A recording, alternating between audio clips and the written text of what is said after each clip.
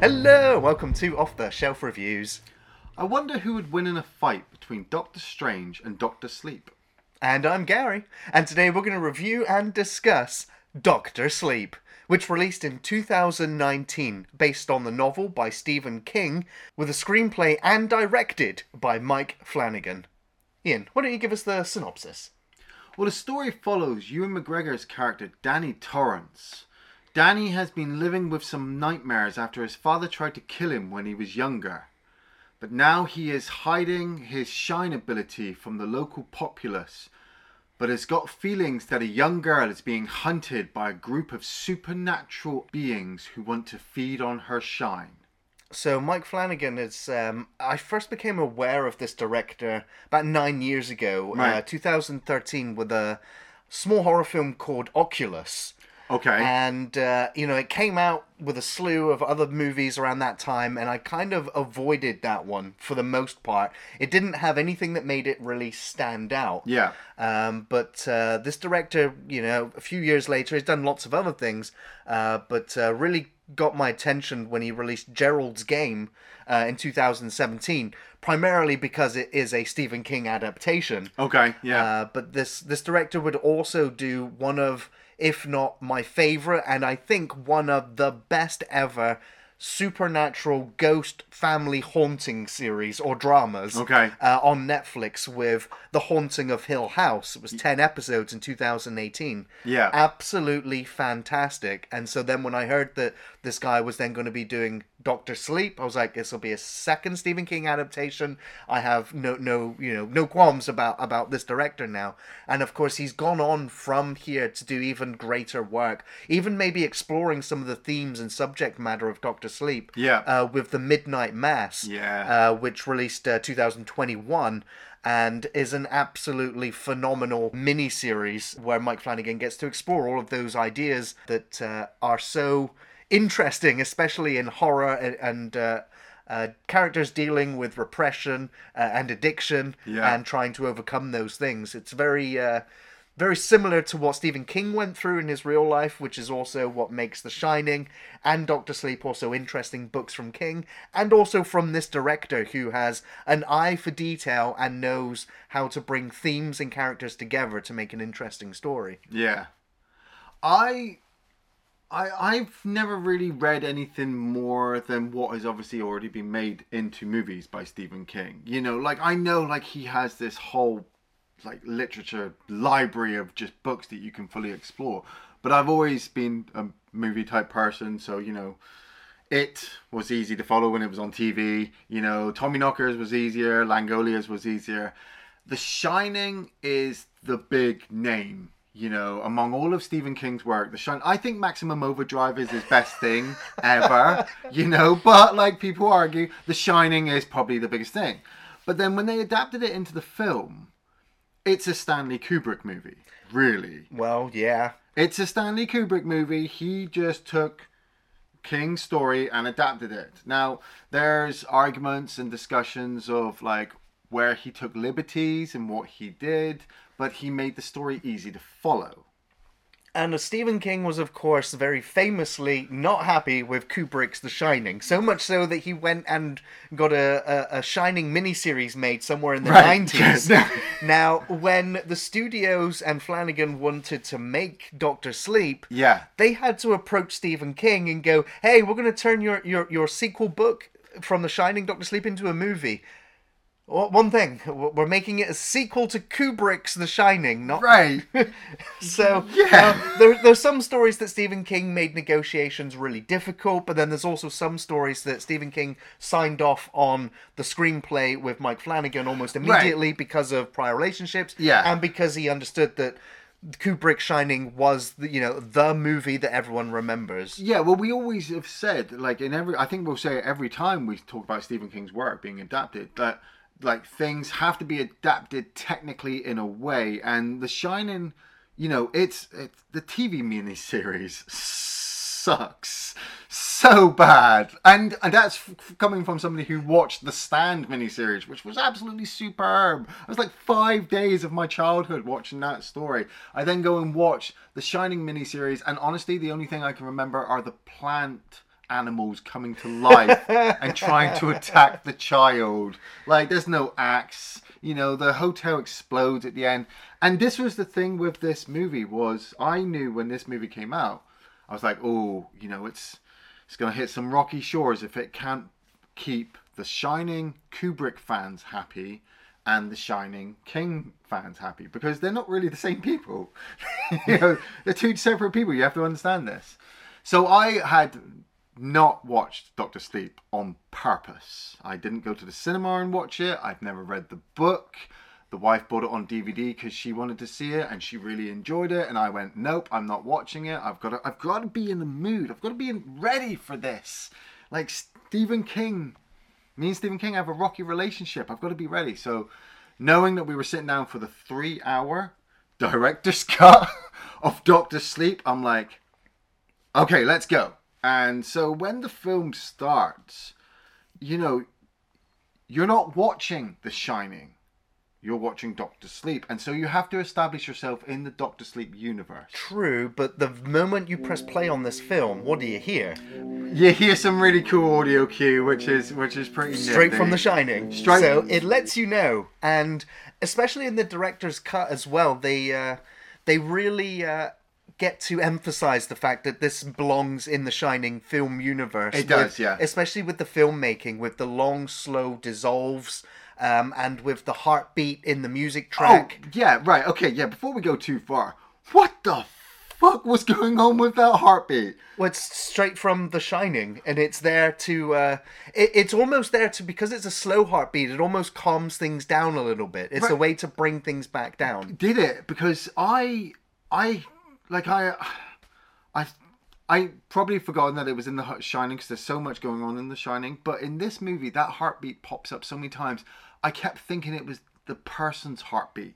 Right. So, like, you hear it when you're with Ewan McGregor. So that's Danny's heartbeat. And then when it's with Rose the Hat, that's Rose's heartbeat. I swear it was a different beat each time with each different character. That, yeah, kind of soothed me in, but also had me tense when the heartbeat was like racing at certain points. Yeah. I think the music score in this is fantastic. Yeah. It's really, I mean, it's new. It fits great for this film, but it does also remind you of the music from The Shining as well. So I think it's a good marriage of soundtrack to film. Yeah. We start off with this little girl, Violet, Florida, 1980, and like you can. Maybe it's my experience, but I'm just like, man, this is not going to end well. Like, it's Stephen King. It's really creepy off the start. Mum's just like, don't go too far, Violet. And Violet's like, I'm going to pick pretty flowers. And I'm like, you're so dead. Well, a lot of people have already made this parallel between this and Frankenstein. You know, sat there like the innocent monster almost with the girl. Or It. Exactly, yes. Right at the start with Georgie, yeah. And she comes up and she hears the singing of Rose the Hat being played by Rebecca Ferguson. Like, I mean, I didn't have the chance to check her wiki list. Nothing kind of jumped out to me. She's been in the most recent Mission Impossible films. Oh, okay. And she was also a pretty big role in the most recent Dune adaptation as well. Ah, well, she's going on to greater heights. But she sits there picking those flowers, singing. You know, she kind of lures Violet over. And she made flowers appear from her hat, or she made Violet believe that there were flowers appearing from the hat. And off the offset, you know, if this is fresh for you, or maybe you've forgotten, people shine in this universe, and shiners are this universe's versions of psychers, basically, you know. And Violet obviously is a young shiner. And the way that each one of the True Knot kind of appear in the forest, that's so vampire-like. Immediately off the offset, I'm like, these things are not human. Exactly. Well, it's never explicitly stated what they are. All we are, you know, throughout the film, we get snippets of what they are like. And they are very much like vampires. Yeah. That don't have the crippling side effect of bursting into flames in daylight. No. But they are still all starving, and their food source has been greatly diminished, probably because they've eaten it all. And it's the shine that people have in physical essence looks like steam, and so they consume this girl's steam, and we'll see them consuming steam throughout the film. Well, that's it.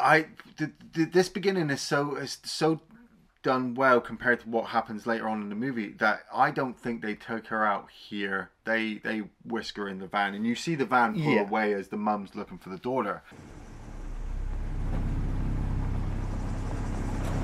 Violet! But then we cut, and what's weird about these cuts that you got to kind of get used to, but I really did like it, and I think they should do it with more of his adaptations, is they gave you the chapter number and the title. Yeah, now like it wasn't in the theatrical version, the chapters. That was Right. added in the director's cut. Oh, okay.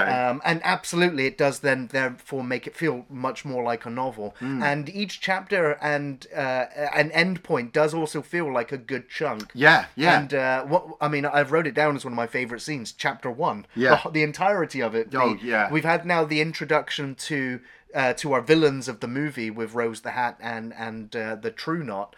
But we do also get introduced to Abra and her family, and it's much earlier, so we've got a young version of her now. Yeah, so we yeah. see her with her family, with a magician performing tricks. Yeah. We see that she's got imaginary friends. She's making the spoons dangle from the ceiling, and the mother and father are completely freaking out. They don't understand what's going on with the child. Is she a demon worshipper? Is she possessed? Is it magic? Is she psychic? I gotta admit, that's one of my issues with this film, was the fact that these things are so prominent in this universe, but the normals are just like, I'm like, my fucking kid's making spoons hang from the ceiling.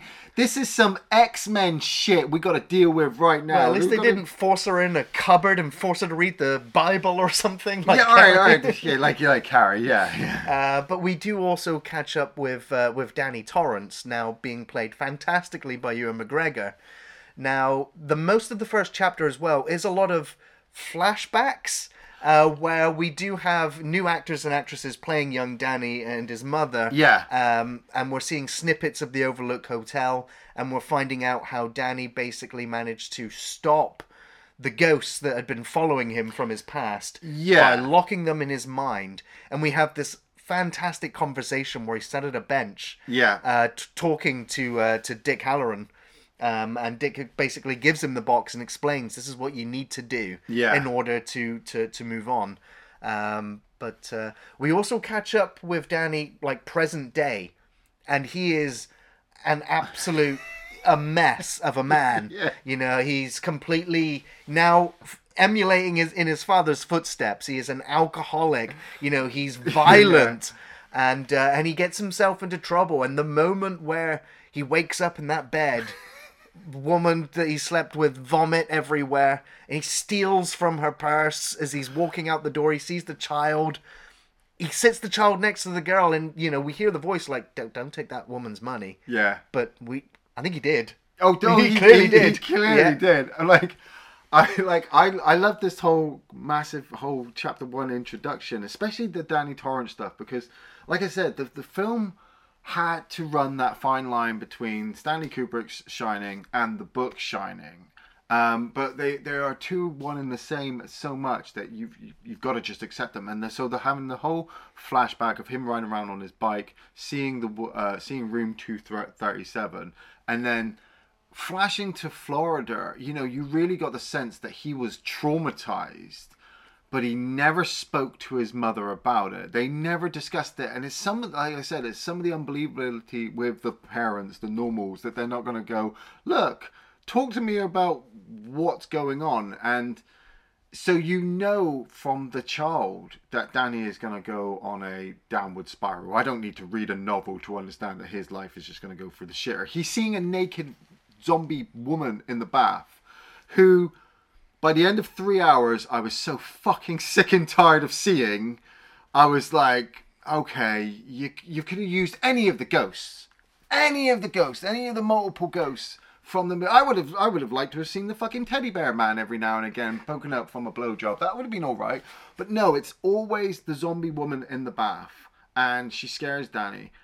But getting the message from Dick Halloran's future self, Kurt Lumley, I think the actor is, and he explains about this box. I then got a bit confused. So the ghosts have left the hotel and are tracking Danny down because he, at this point, is the most powerful shiner in the universe because they can lock onto him. Now they've either left the hotel and gone to him, or he takes, or they're just the memory of the people at the hotel that he's traumatized by, and then so he locks them all in these boxes, and the boxes are inside his head, and they can't get out. And as long as he never goes back to the hotel, then he'll never remember them, and he can kind of live a kind of normal life. Now with all the drugs, the drinking, the fighting in the bar, that's Obi-Wan after he's dropped off baby Luke on Tatooine. He literally just went and got fucked up.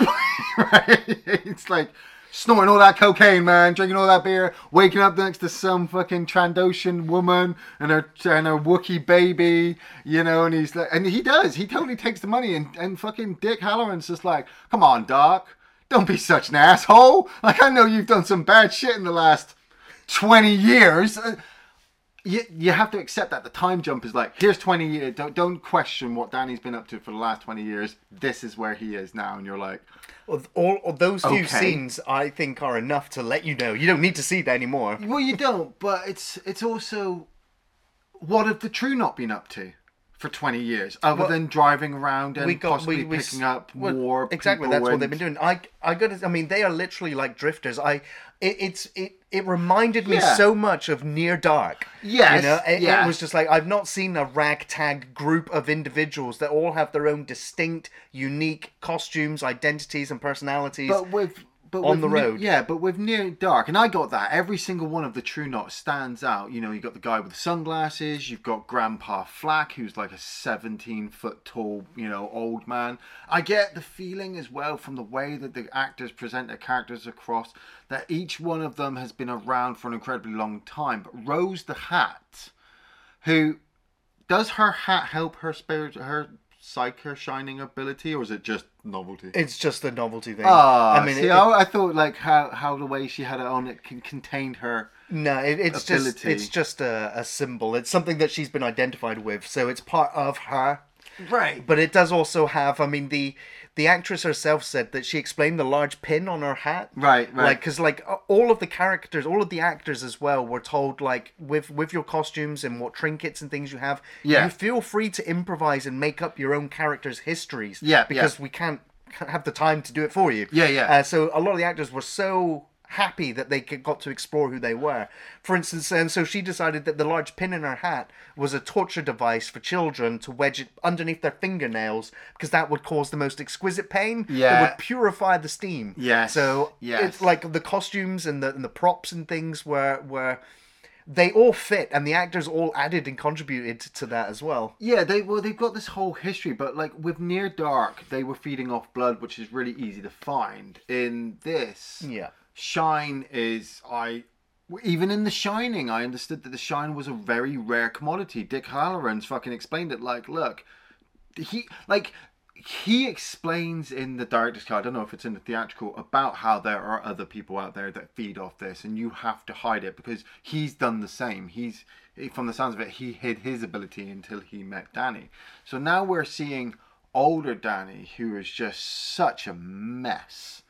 And he contains these spirits in his head, and he knows nothing of Rose the Hat until Abra makes her presence felt. Now, that's only until he actually gets near her, isn't it? He's like, I don't know, a couple of miles just down the road in New Hampshire where she's just up. Well, yeah, I mean, Danny leaves town, gets on the bus, he starts drifting himself until he ends up wandering. He gets picked up by Cliff Curtis, who kind of takes him in, gives him a home. Yeah.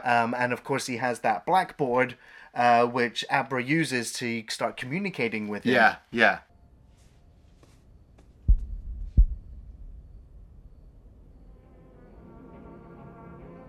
I was very surprised they weren't in Maine.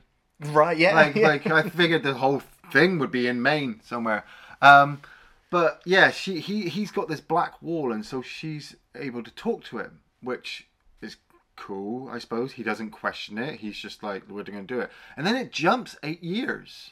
Well, yeah, he starts going to AA meetings.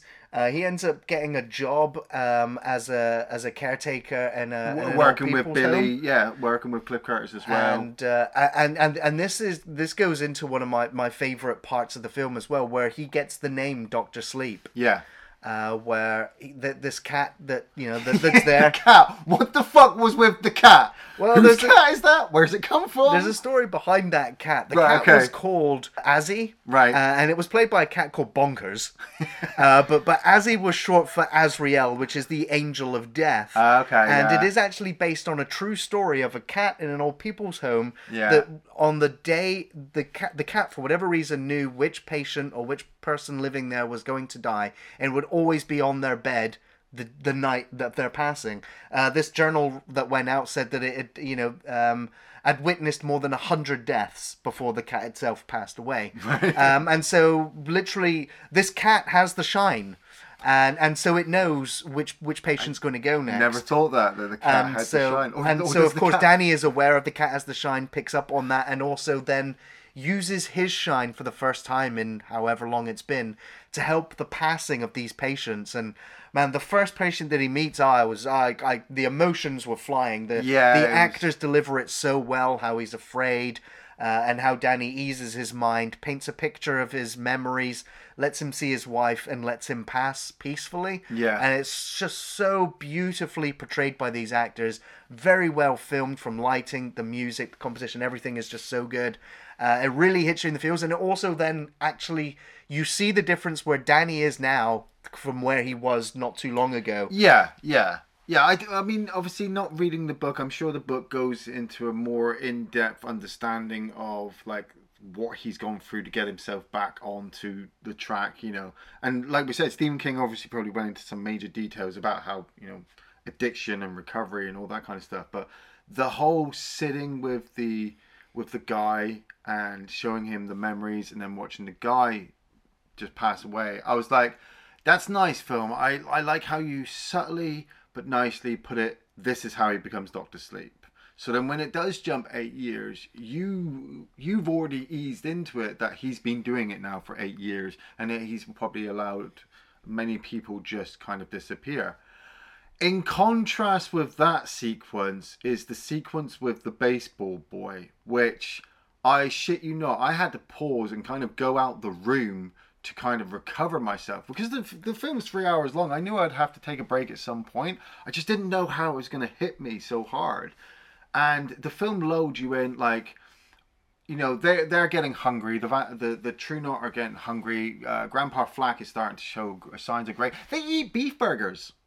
Yeah, I guess they can still eat.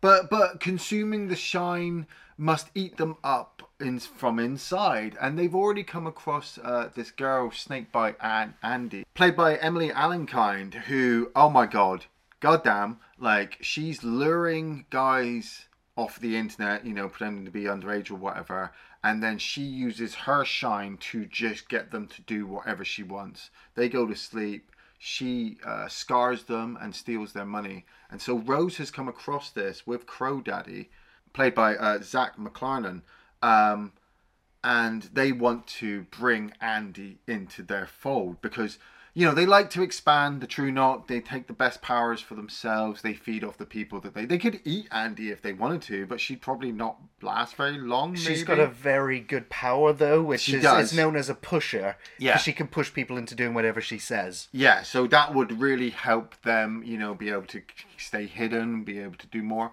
And then obviously they get the lure for the baseball boy, who is a little boy in the middle of America's midpoint, Of course, I recognized the actor straight away as Jacob Tremblay. I was just like, bad memories of your previous movie. From The Predators. But there is a small cameo here at this baseball scene. There's two guys watching the match, and one of them's just like, that number 19 kid, he's going to get picked up by a talent scout one of these days. That actor there, not really an actor, well, retired from acting right after The Shining. That's the original Danny Torrance. Wow. So got a cameo appearance there. But of course, Crow Daddy is overhearing this conversation. He's just like, oh, really? Well, I'm guessing that kid's got the shine. Yeah, yeah. And we see him walking. I was just like, man, if this kid's so good at baseball, like, where's his family? I'm like, Right, exactly. But then I was also thinking, well, it was probably like Abby's family, where they're like, our kid is horribly gifted, but he's probably playing with demonic spirits, or it's probably Satan worshiping. You know, they probably don't want anything to do with him. They're probably not there. This whole sequence is just every fucking parent's nightmare. It's Stephen King universe. All parents don't want their kids to have any kind of weird powers, and they just get shunned. No parents ever wants to fucking have their child just disappear off a road. Stephen King, you know, you're a terrible parent. But because this little boy's just walking along, and they pull up alongside in their van, and Andy just opens the door, and she says, "You want to get in?" And of course he just wants to get in. And in the next sequence, they pull up at this abandoned industrial site, you know, and the kid is just screaming from the back of the van, and they pull him out and they tie him and stake his arms and legs to the ground. And you have that horrible moment where he's just like, "Are you going to hurt me?" And Rose the Hat's just like, "Yes." Are you gonna hurt me?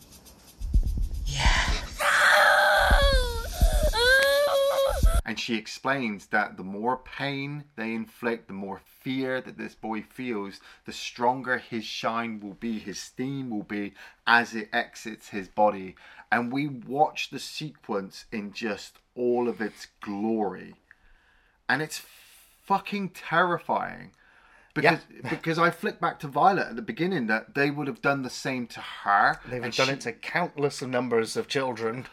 Children, people. These people have been doing this supposedly for so long. They've been doing it to anybody that they knew they had a shine. And you don't see it. This is how well this movie is done as well. That you don't need to see what they do, but you immediately can imagine what they do. She's fucking... The violence is implied, but it is that blood splatter we see go across him that is enough to let you know that, you know, he's being eviscerated here. Yeah.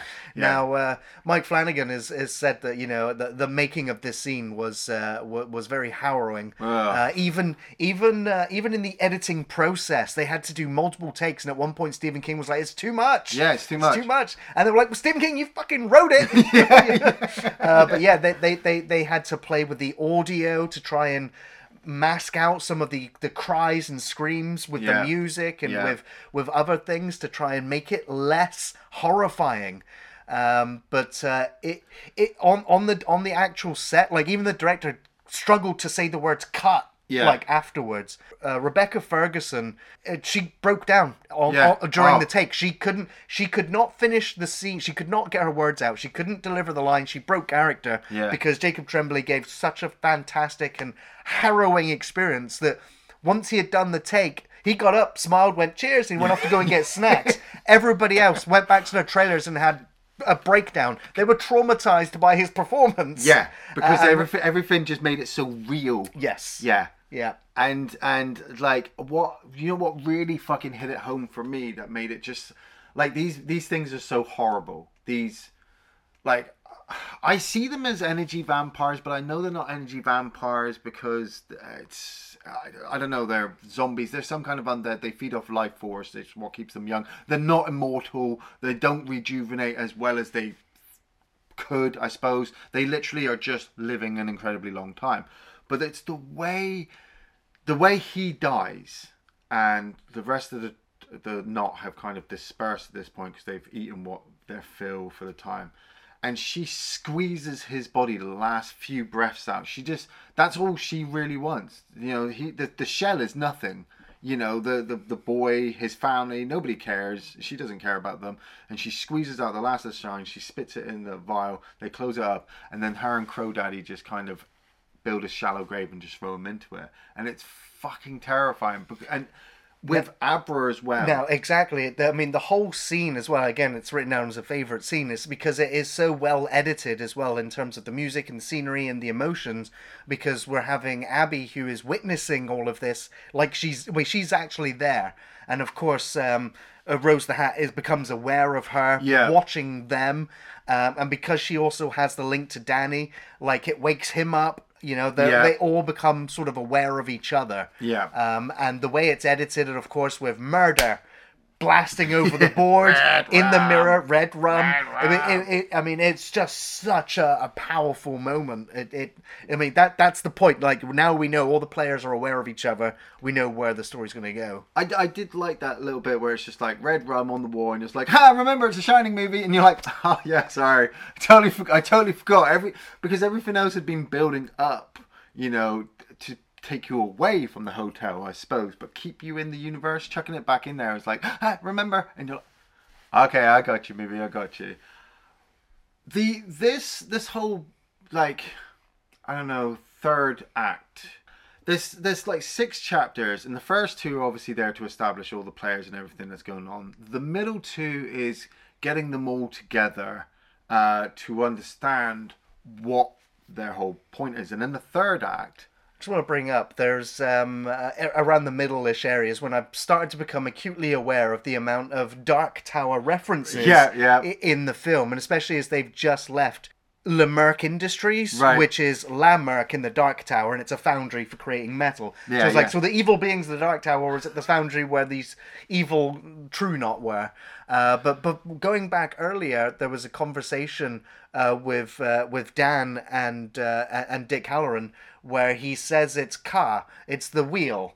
And there's also the scene where Abra gets on the bus to go and see Dan, and she gets on the Tet transportation. Right. And in the Dark Tower universe, a Ka-Tet is like a group of people destined to come together for whatever reason.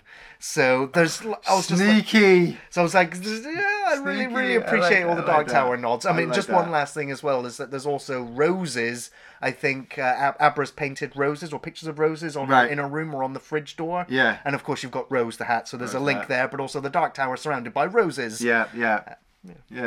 But that's it. Like, Abra is gone. She's even found Danny. You know, she's spoken to him about this situation with Rose the Hat, how they're murdering children, you know, and she's like, the actress playing Abra, Kylie Curran, she was older than what I was led to believe the character is supposed to be. Like, she's fucking on it. She's like, Danny, we need to find these people and kill them. And Danny's like, no. Hide. You need to hide your shine ability and try to be normal. You can't just lure yourself out into this whole universe. Just no. And he like fully puts her down and makes her feel bad that, you know, what you're because doing. he was traumatized by it. She's not... I get that, but this dude is like lived for 20 fucking plus years with a magic ability that he knows has been established by an evil fucking hotel. Like he doesn't know he lives in a Stephen King universe. I get that, but I know he lives in a Stephen King universe, so he needs to fucking understand. He's been talking to Dick Halloran for like 20 plus years. Come on, you're either talking to yourself, dude, or a ghost. Pick one, you know. But he kind of tells her that she needs to kind of put her stuff down. But Rose is on it, and she like uses her ability to hunt Abra. Because Crow Daddy can't do it. I thought Crow Daddy was like a shiner psyker, like a tracker with his shiner ability. He's just a very good tracker, but yeah, in the book he doesn't have any abilities. But he is also, I mean, there's kind of like they're like a family. Yeah. But they're also kind of incestual as well. Yeah, what she called the Snakebite Andy. Yeah. She has a lesbian relationship with Rose, and Rose also sleeping with Crow Daddy. Yeah, I felt like that would be there somewhere, but the film doesn't emphasize it. Doesn't, no. Like, Rose is very playful, but she will kill everybody if she's fiercely she wants loyal to. Yeah. She'll take care of the family, but at the same time she will kill anybody to protect her, I suppose. But her going on that psychic astral plane kind of projection to go find Abra was Wow. It was really good, wasn't it? That was so good. The way the room tilts, Yeah. the way that she flies through across the clouds, across the city, lands on the street to find her. Oh, it's like watching Jean Grey use Cerebro. Right, Like, yeah. like, this is Professor X level fucking psychic abilities. That she's not really there. Her body's there. Yeah. But when she comes down, she zooms down onto the street because Crow Daddy had found out the information of a small earthquake caused by Abra, you know, using her shine abilities. So they're finding that, and then she gets inside her room, and The filing cabinet of memories. Oh, that's amazing. Like, if you've ever seen Dreamcatcher, like, a lot of people slate Dreamcatcher, but I fucking love it. Just some of the ideas and explanation they have. The library inside that guy's head. So seeing the filing cabinets, I'm like, I get it. I totally get it. The body in the bed, I'm like, Rose, you dumb bitch. Like, you've got the chance to capture this powerful psycho who you know is super powerful. But you're going to take advantage, and watching the filing cabinet crush her hand, trapping her, Abra just being as powerful as she is to just kind of root through Rose's head as freely as she can. Get back! Get back! No, you're just a fucking child! It's a nice way for the movie to take what is essentially probably 15 chapters in one book and just case it down in 30 minutes and go, here you go, Abra, here's all the information that you're going to need to finish the rest of the film. Because Rose has to pull her hand out, she has to fight back, and then she ends up going and flying back into her own body, and then you like seeing the effects of her hand in the real world. I'm like, that's cool. I like that. That's Robert Kurtzman for you doing the special effects. Absolute legend in the field, of course, doing all the makeup effect in the film. Did a tremendous job bringing these ghosts, these monsters, and these gory flesh wounds to gory effect. Yeah. Now, one of my other favorite scenes is when Abra does the reverse back to her and kind of floats through and lands, you know, in the supermarket. In the supermarket, and we know she's landed inside of Rose, but like Rose is just like, somebody's watching me. She turns around. Yeah. It's like there's nobody behind me, but as an audience, we know it's already behind her eyes, and there's that moment where she looks in the mirror reflection. Yeah. She's like, well, hello there. Yeah. And of course, again, their second battle, and this is where Rose the Hat realizes she is kind of out of her element here. She doesn't have the power. Yes. She realizes that. I mean, she says that Abra is probably the most powerful shiner she's ever seen in her entire lifespan. Well, this is where she gets the idea that they shouldn't kill her and they shouldn't completely drain her, completely turn use her as a cow. Yeah, because there's such a shortage of shine to milk her. And I'm like, that's a good idea, but after a while the shine would become diluted. They even explain that as well, that, you know, as you get older, that your shine ability becomes lesser, more hollow. I suppose that's what life experience does to it. Yeah, that's what kills them, because we do see what effects this has, because we watch Grandpa Flack die. And I didn't think about it until we started sitting down talking about it. Like, the emphasis of death in this film is really heavy in there, but giving you multiple insights of how it can be perceived. This one thing can be perceived from so many different angles. We've got the old man in the home having Danny, you know, hold his hand and lead him into a happier life. Rose kind of does the same here for Flack, but he is so in pain. You know, he wants to hold on, but he can't, and he's just about to just turn to dust. It's again, it's a metaphor for addiction. Yeah, you know, for because drug addiction, alcoholism, life. It's watching the True Knot then, because I was sat there, I'm like, if he dies, do they get to eat his shine? And then when you see them go like an orgy almost. Yeah, they just absorb it. But you know, Rose kind of knows that, you know, they have to do something. So Abra kind of convinces Danny to seek out the information for the baseball kid boy. And Danny, in a nice way, I suppose that the film does it, he basically just goes to Cliff Curtis and says, hey, I've got a long story to tell you. You said you'd always listen to me. And then they're in the car. And Cliff Curtis is like, oh, man, I totally believe you that story. And I'm like, man, Cliff Curtis, you're such a good actor. I totally believe he just explained to you his entire life story. Yeah. I love the fact that he's also chatting with Abra, who's not in the back seat, but is. Yeah, I love that too. Cliff's just like, who are you talking to, man? I would have loved as well, if somebody could edit it, I would love for the sequence where Ewan McGregor kind of walks up the door and says, I need to tell you a story, if he just held up a Shining DVD. And then that was it. They just went and watched it. That's me right on the track.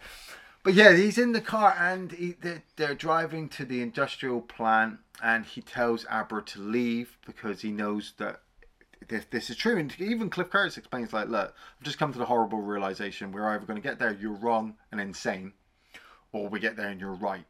And there's a body. So both outcomes are pretty shit. Yeah.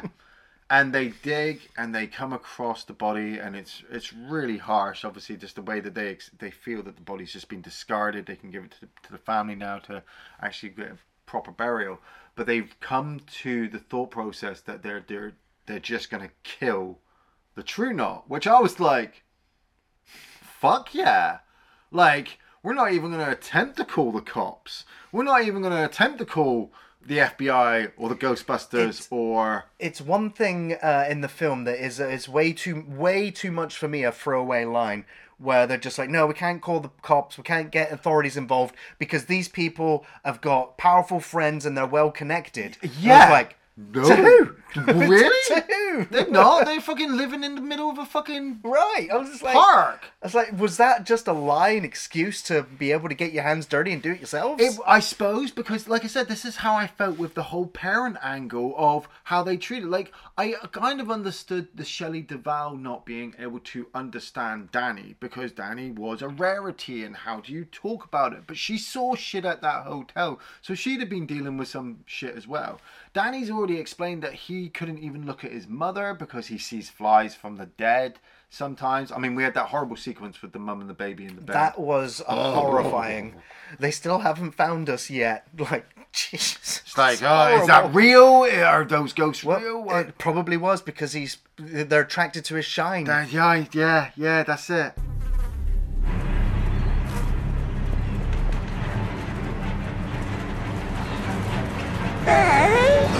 And yeah, and so the idea that all this supernatural stuff is happening in this universe, I get. So I can accept that you're not going to call the cops or get the FBI in, but it's the fact that that's where we are. That this is all so fantastical.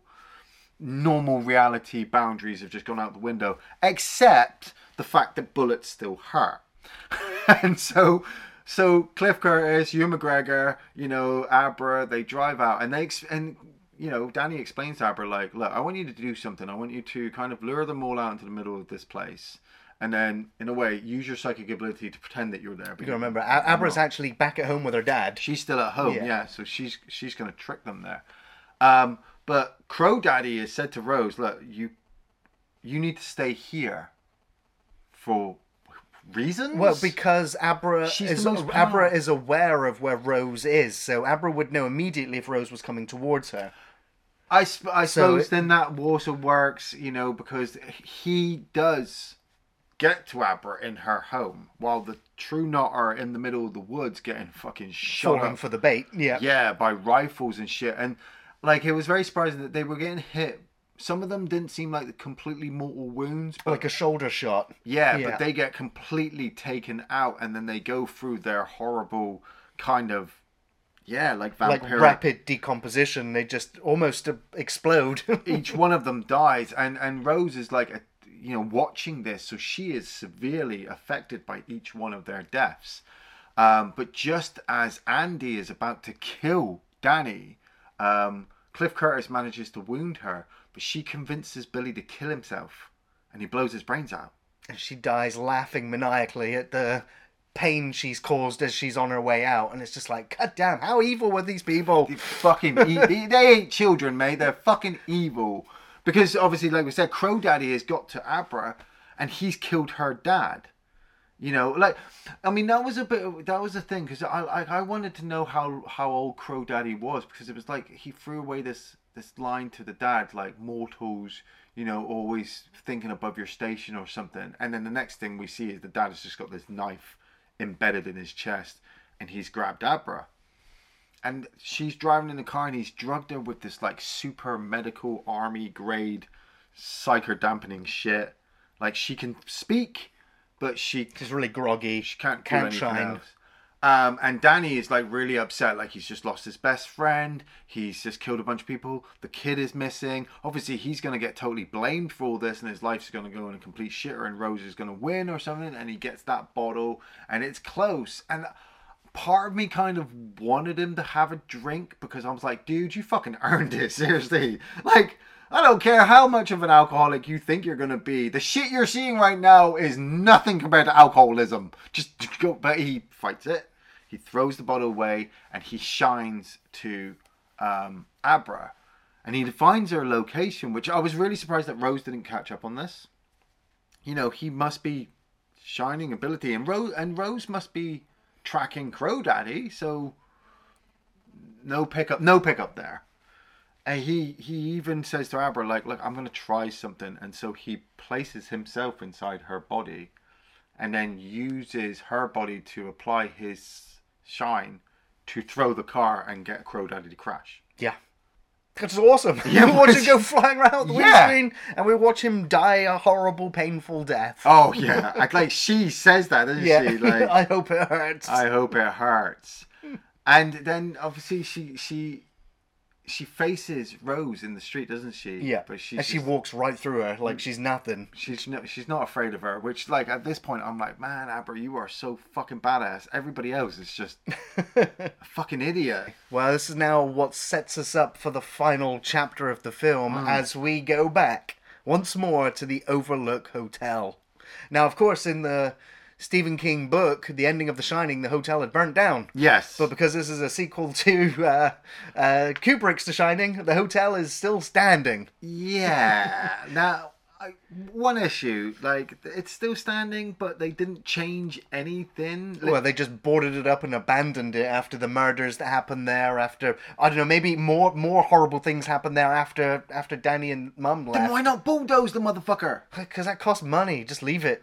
I think they missed out on a trick that they could have burnt the hotel down for the sequel and still had it standing like a shell. The fact that we get so many recreated scenes in the hotel, Yeah. they, you know, it like if they were, I also think like it's a big, memorable, iconic building in horror. Like having it here, I think really, really works. Yeah, but then and I'd be disappointed if they'd got there and it was just a burnt down nothing. Like in the book Doctor Sleep, it's burnt down. It's not there. I mean, I know why they did it because they could add in all the extras. Look at the camera shot that we're The doing. nostalgia just like as he Stanley walked Kubrick. past the axe that went through the door. Well, not just that, but the drive up Yes, the at drive up. night time, you know, getting in there. He tells Abra to stay outside because he needs to go and wake the hotel up. And like I said, I was still a little bit confused because I'm like, so the ghosts are trapped in your head, but you need to wake the hotel up so that you can... The hotel is its own evil entity that has no corporeal form other Right. than through its possessions. Right, yeah. So the ghosts are in his head. They're completely separate entities. The hotel is a completely separate evil entity which has been laying dormant for 20 years and now needs to wake up and is like, Danny, wait, hey, you're back. I love the moment when he first steps in and the lights just start to illuminate. I did. I thought that was pretty cool. And like he has the whole bar moment. Yeah. Like he speaks to, like it's not Jack Nicholson. I'm kind of glad they didn't get him back, and I'm kind of glad they didn't go with a digital render. Like having this guy here, Lloyd, the barman, gives the film the Stanley Kubrick kind of nod, just like in the original. But also, I feel really heavily emphasizes how the book is that look, we got to do stuff differently. We have to. This is different. Yeah. You know, this isn't in the book, but we needed it as well. I think it's so powerful as well because it is, you know, like the entire film, we've been following Danny Torrance dealing with the fact that his dad, you know, may have molested him based on the theories of the Kubrick version. Yeah. Did turn into a homicidal alcoholic maniac that did actually break his arm at one point. Yeah. Then went to try and kill him and his mother. Yeah. So he's dealing with the trauma of his dad dying at the age of 5, dealing with the shine, dealing with alcoholism, dealing with abuse, dealing with addiction. The fact that they were in an evil hotel. Down the evil hotel, but then turning it all around to say, like, you know, when his dad is like, here, take your medicine, Yeah. you know, which is a line that was repeated a lot in the book. and him, actually just saying no, like no, like this final no to his dad. Yeah. And I was like, it was a very powerful scene, and Ewan McGregor really, really gave the goods here. I really like this sequence as well because, Ewan McGregor gets a lot of slate for not being the best actor that he can be, but you give him a stage and Ewan McGregor fucking shines. No pun intended. Having him at this bar, I love the way that the bartender, Lloyd, Jack Nicholson's stunt double, whatever, went from being the bartender to being this horrible, evil person entity to flicking right back to being the bartender again. The fact that I'm constantly telling myself that none of this is real. It's all in Danny's head. But it is real in Danny's head because the hotel is real. It's evil. Everything is evil. Everything is powerful. There's this whole supernatural thing going on.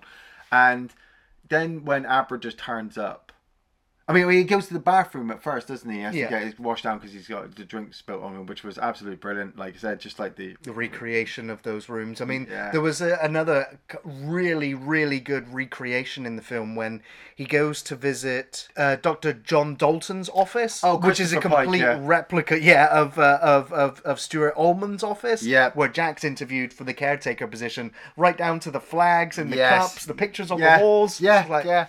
There were so many moments in this movie I was like, am I just watching them just recreate The Shining in Doctor Sleep mode? I'm not entirely sure. But the fact that they had these shots were so beautiful, especially when he goes outside, Abra warns him that Rose is on the way. And so he goes out, he brings her in. And he didn't bring her in initially because she wouldn't have been able to stand against the hotel. He can kind of protect her against the hotel now while it's waking up. Rose comes in and... This final fight sequence is good. It's not brilliant. I won't say it's brilliant, but it's good so that you mix both the book and the film to such a level that it ends nicely for you. Like they have Abra and Rose start to have this back and forth, and Rose gets the upper hand, and then she realizes, hang on a minute, I'm not inside your mind. I'm in somebody else's. She's not sensed Danny for the entirety of the movie. I think it's a really great moment where they're in the hedge maze. Yes. And we see Danny's box just creeping up behind her, and it's about to get her before the realization where she destroys it, wakes up and back into reality, where she faces Danny, and she's just like, where have you been? Yeah. She tries to seduce him. Like, come to the dark side, Yeah, let's go and kill the kid ourselves. We can feed off her and we'll live forever. And Danny's just like, nah. No. He's already, you know my answer. Yeah. He's told Abra to already run and hide because he doesn't know how this fight's going to go. And he hits her with the axe. We'd seen her eat the last of the shine or the steam that they'd had, and that helped heal her hands. And so the film doesn't really show you, but I get the feeling like she's like on a whole nother level now. Like she's ODing like fuck on the steam. So even taking it, like he'd have to bodily dismember her to stop her. But she manages to overpower him and hits his major artery, which like he's dying. He knows it, she knows it, and she starts to torture him because she wants to feed off his shine. But then she senses what he's got trapped inside him. And I'm like, what? Okay, right. So he's properly got the ghosts inside his head because now she can sense him. But he's brought them to the hotel, which is now where the ghosts are probably the most powerful, and she's not going to be able to stop them. And once he opens, it's over so quickly. It's so good, but it's over so quickly. The ghosts immediately come out. Their eyes are open. They see Rose. They grab her and they just devour her really quite quickly. Yeah.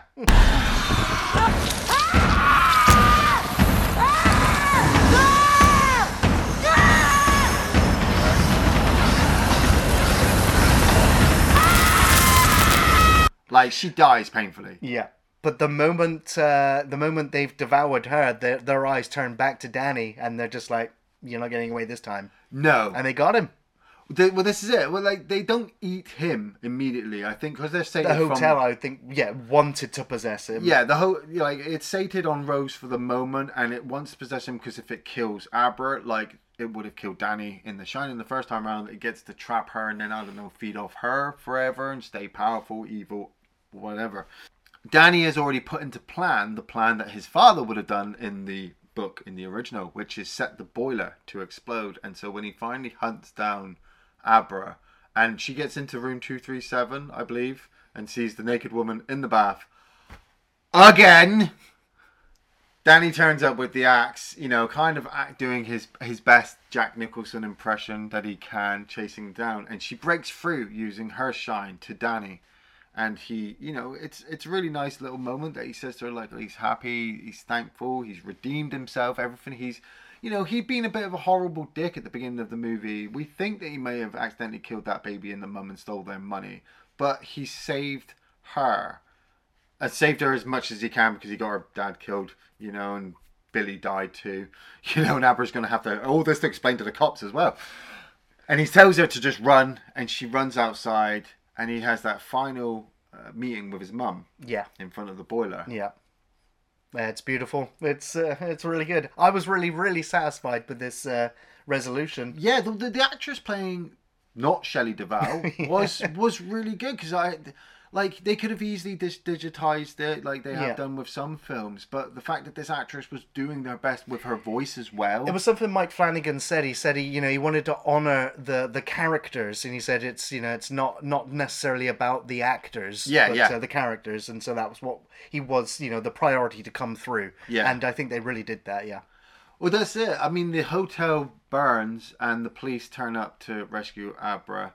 You know, she's taken home, and she kind of has, like, you have this moment with her and her mum. Well, Danny at the end. Yeah, you know, where they're basically talking, and you know, because you'd already seen it with Danny and Dick at the beginning, that he's basically doing an Obi-Wan Kenobi. Well, it was something he was owed the debt, you know, to pass on the training, to let somebody else know what their shine is. Oh, totally. He's a Force ghost. Exactly. So he completely does that, and he's just he moves on.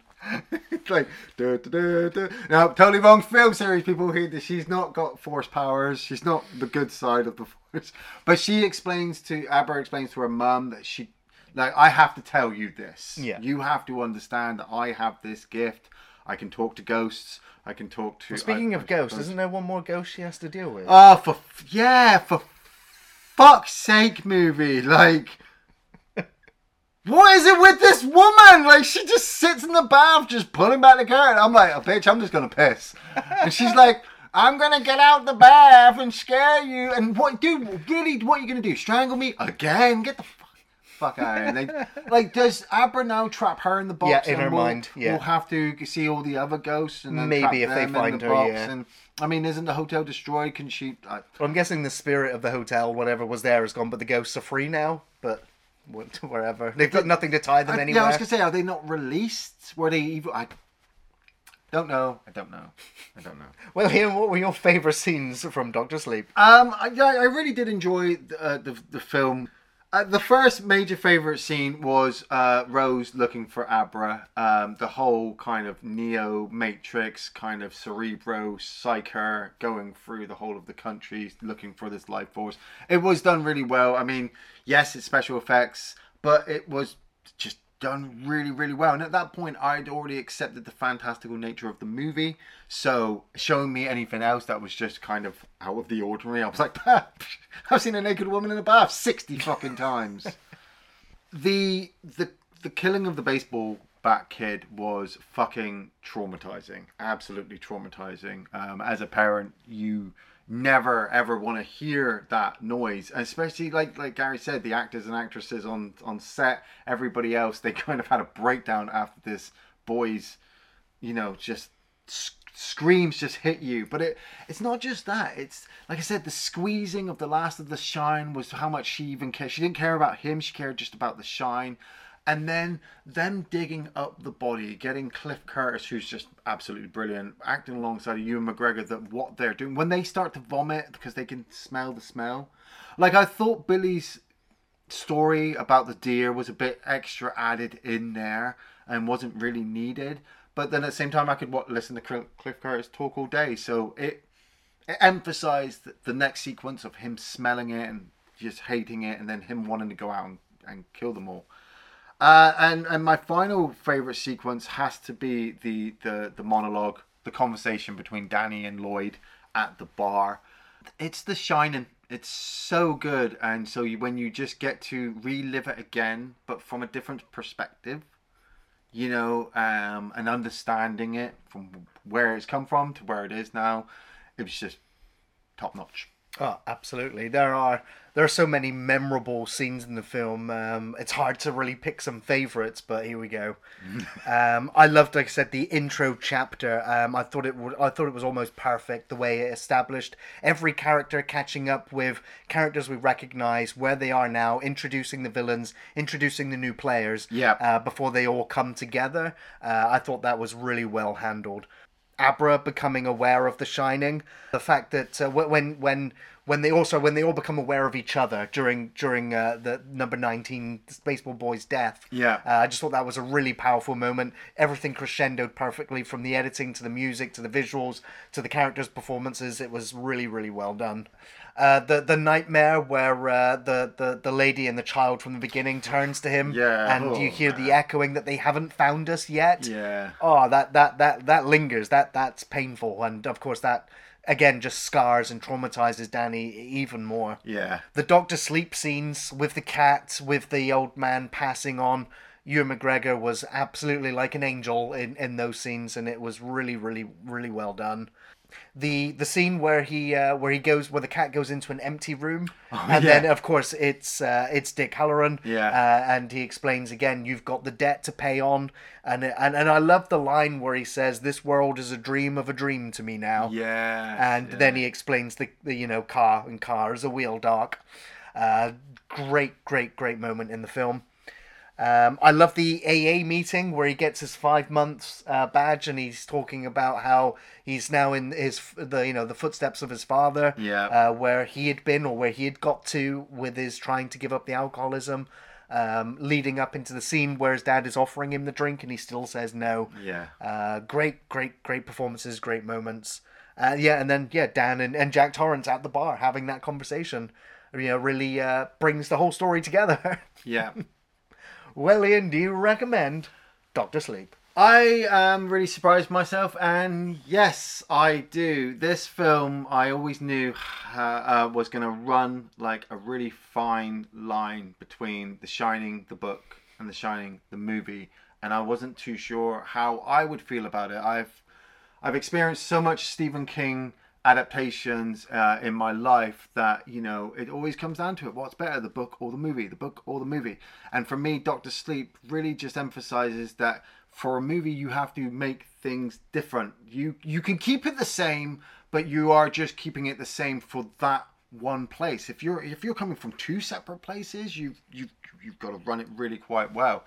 Everything that was from The Shining, the book, Dr. Sleep, the book, which came from The Shining, the book, I thought was really done well. The actors really helped me understand where these characters were coming from, the histories. Even though that some of them, like with the True Knot, they made a lot of that stuff up, I understood these characters from what they made up, from what they gathered from the books themselves. Leading up to the moments that you then you go, oh shit, I recognize Stanley Kubrick there, doing it from this director's perspective, was really done well and pays really nice homage, honor, respect, everything. Just for 3 hours, you'll be surprised how much enjoyment, pain, and negative emotions you can feel all at once, and just hope that nobody's sensing it and wants to feed off you. Oh hell yes, I'm going to be recommending Dr. Sleep. I'm giving this film my must-watch recommendation, and I think the director's cut is the best way to experience this incredibly good, totally immersive fantasy drama horror. Mike Flanagan is, in my opinion, has masterfully bridged the gap between Kubrick and King, creating an authentic sequel 39 years later, with a great eye for details and a strong understanding of the source material, the story, the characters. Ewan McGregor was was absolutely brilliant, always gives a great performance, really delivers a believable Danny Torrance. The trauma, the guilt, the alcoholism, the recovery, and Rebecca Ferguson was frightening, beautiful and scary, a truly evil and memorable villain. Kylie Curran was also really good as Abra Stone, showcasing a great range of emotions. The supporting cast all really bring the characters to screen brilliantly. I really enjoyed the pacing, the long, slow dissolve edits, the beautiful cinematography and landscapes, the sets and the recreation of the Overlook Hotel was flawless, and the music matched the encompassing dread of The Shining really, really well. My only criticism of the film is maybe the use of, or the overuse of reshooting so many iconic moments from The Shining as flashbacks and memories. Like the zombie bath woman. I felt it wasn't as needed as much as it was. Other than that, this is, in my opinion, one of the best Stephen King adaptations made by a director and crew to whom it was a labor of love. It was a perfect quartet. The world will shine again. Dare to go back? Thanks for watching Off the Shelf Reviews. I know all my whole life through I'll be remembering you, whatever else